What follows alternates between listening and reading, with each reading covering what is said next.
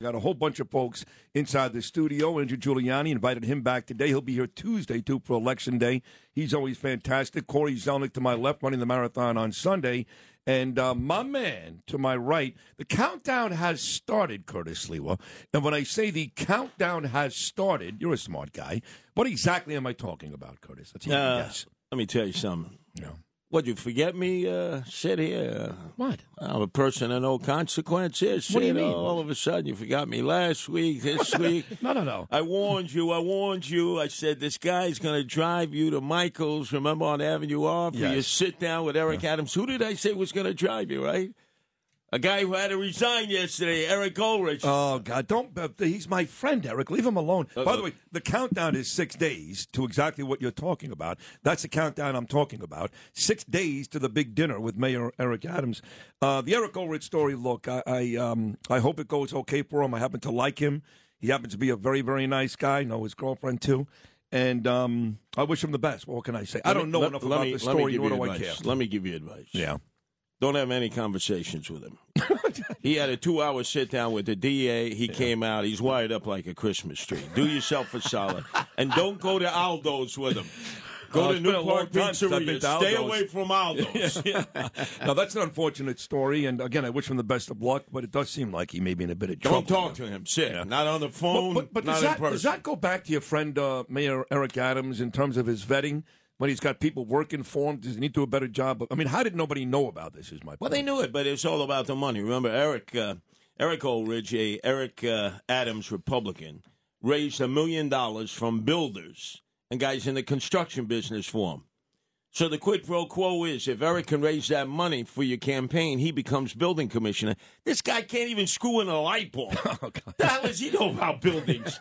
Plus, he's mobbed up, right? He owes all these gambling debts to the Bananos and Gambinos. And you appoint him buildings commissioner, which means all these wise guys come in and say, hey, Eric, don't worry about the VIG. I got this new building going up. You're gonna forget all the licensing procedures, right? Yeah. I mean, that's like putting a fox in a chicken coop. Look, Eric Ulrich's side, when you see the story, like we saw yesterday, and Andrew made the point that his beautiful wife, Z, takes his daughter, Grace, there all the time. My wife, Danielle, has run that route, Curtis, I swear to you, 100 times, maybe 500 over the last 6 years, down there by the river, on Hudson River. And now they get this guy. He raped a girl a couple of days ago. Turns out he's a serial rapist. He's done it time and time again, which is always the case lately with these criminals. It's never a first-time deal. They've always got a long rap sheet. That is something that I'd rather you attack Eric Adams on today than Eric Ulrich. I mean, that's the real problem. Well, no, I'm going to spare Eric Adams because it's all about Kathy Crime Wave Holcomb here. Remember, it's hope versus Hochul. Our hopes are all with Lee Zeldin because if he becomes governor, we know that's all going to change. And it all starts with the no cash bail and all the other provisions. Parole now has been almost liquidated. So if you're out on parole, you have no supervision. You don't have to report to your parole officers. If you violate, they don't send you back up. A lot of people don't talk about that. That was one of the procedures she signed when she replaced Andrew Cuomo. So now you're a parole officer. You're impotent also, like our police in the streets. You can't do anything. So if somebody is violating, normally you would send them back up to rep. Can't do that anymore. So they know they can act with impunity. They know they got us by the short hairs. And they can go out and commit crime again and again and again. So I'll get to Eric Adams after November 8th. My total focus today is Hope versus Hochul. I'm going to be where? Flushing today, 3:30.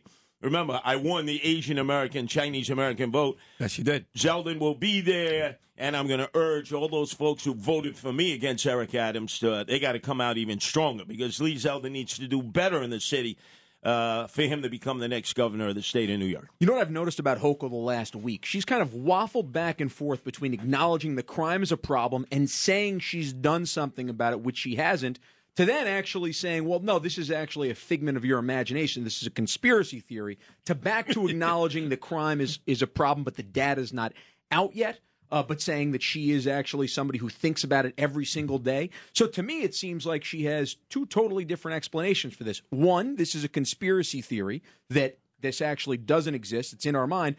But two, that she is acknowledging that it is a problem and the data's not out, even though she thinks about it every day.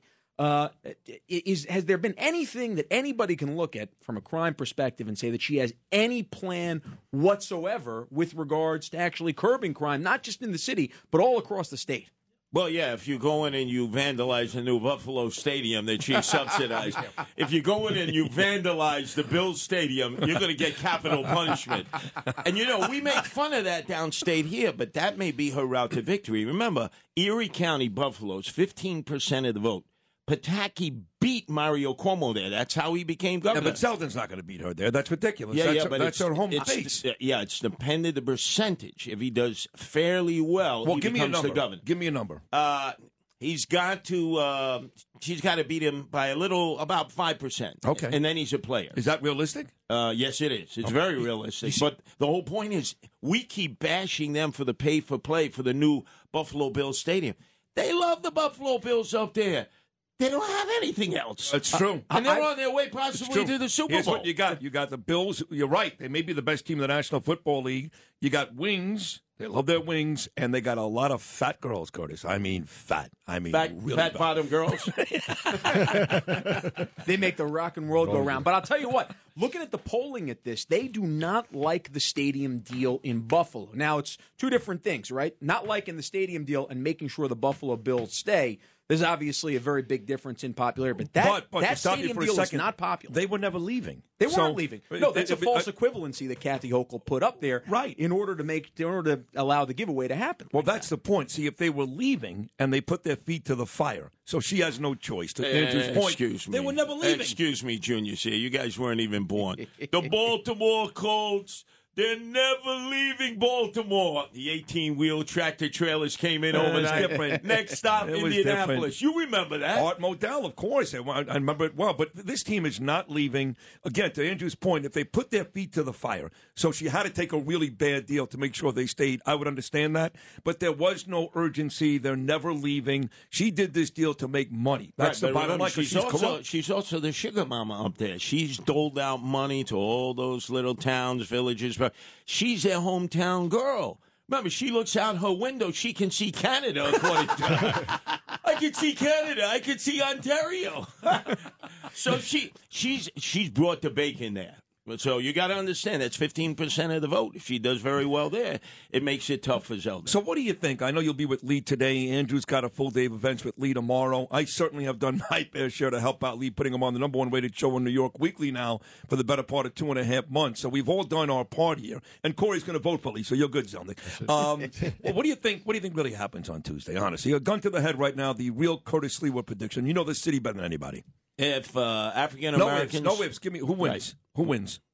Right now, I feel Zeldin, but it's all about black hats versus African Americans. If the black hats come out and vote for Lee Zeldin en masse because they're a block vote, I'm talking about the Hasidic and Orthodox, it could supersede the African American, West Indian, Caribbean vote that is not that excited at this point about Hochul. That's what she needs to win. She'll win the female vote. Zeldin will win the male vote statewide. It's dependent on who ends up showing up more. Remember, there are more women who vote than men. So you got a real toss-up here. You got a toss-up. I got to tell you, there's a lot of black hats in the real estate community that I live and work in. And what I've seen in my Instagram and my feed and everything like that, Lee's going to get a lot of that vote.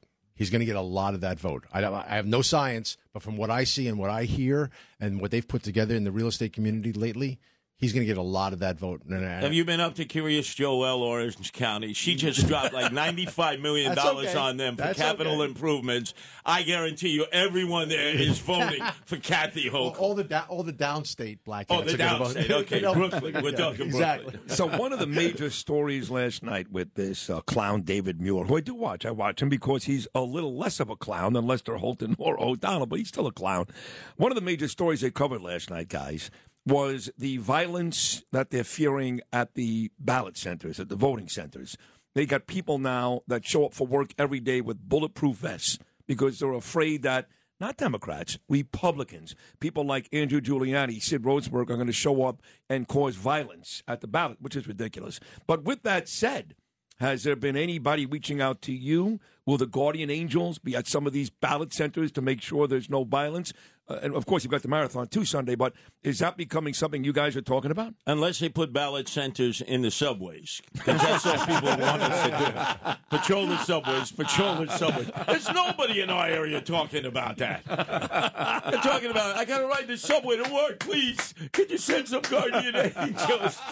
I spent an hour the other night with a crazy man. I was coming down from the Bronx supporting Republicans. I had to meet Nancy over in the Upper East Side. I spent an hour cornering an emotionally disturbed person right underneath Hunter College at 68th off Lexington.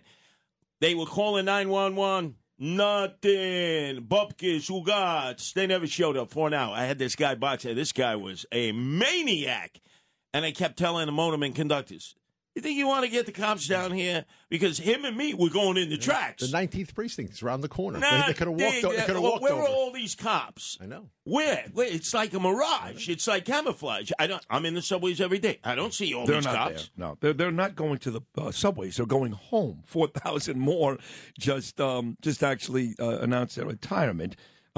Pete Morgan makes a good point. It was Robert Irsay. He was the owner, not Modell, when the Colts moved, which he talked about. Modell was from Brooklyn. You know, he's a Brooklyn. I know that. Well, Mitchell is his nephew. Yes, the great Mitchell Modell. That's right. A good friend of yours and mine. In the end, now, if Kyrie Irving comes back to play for the Brooklyn Nets, all the Jews will be there.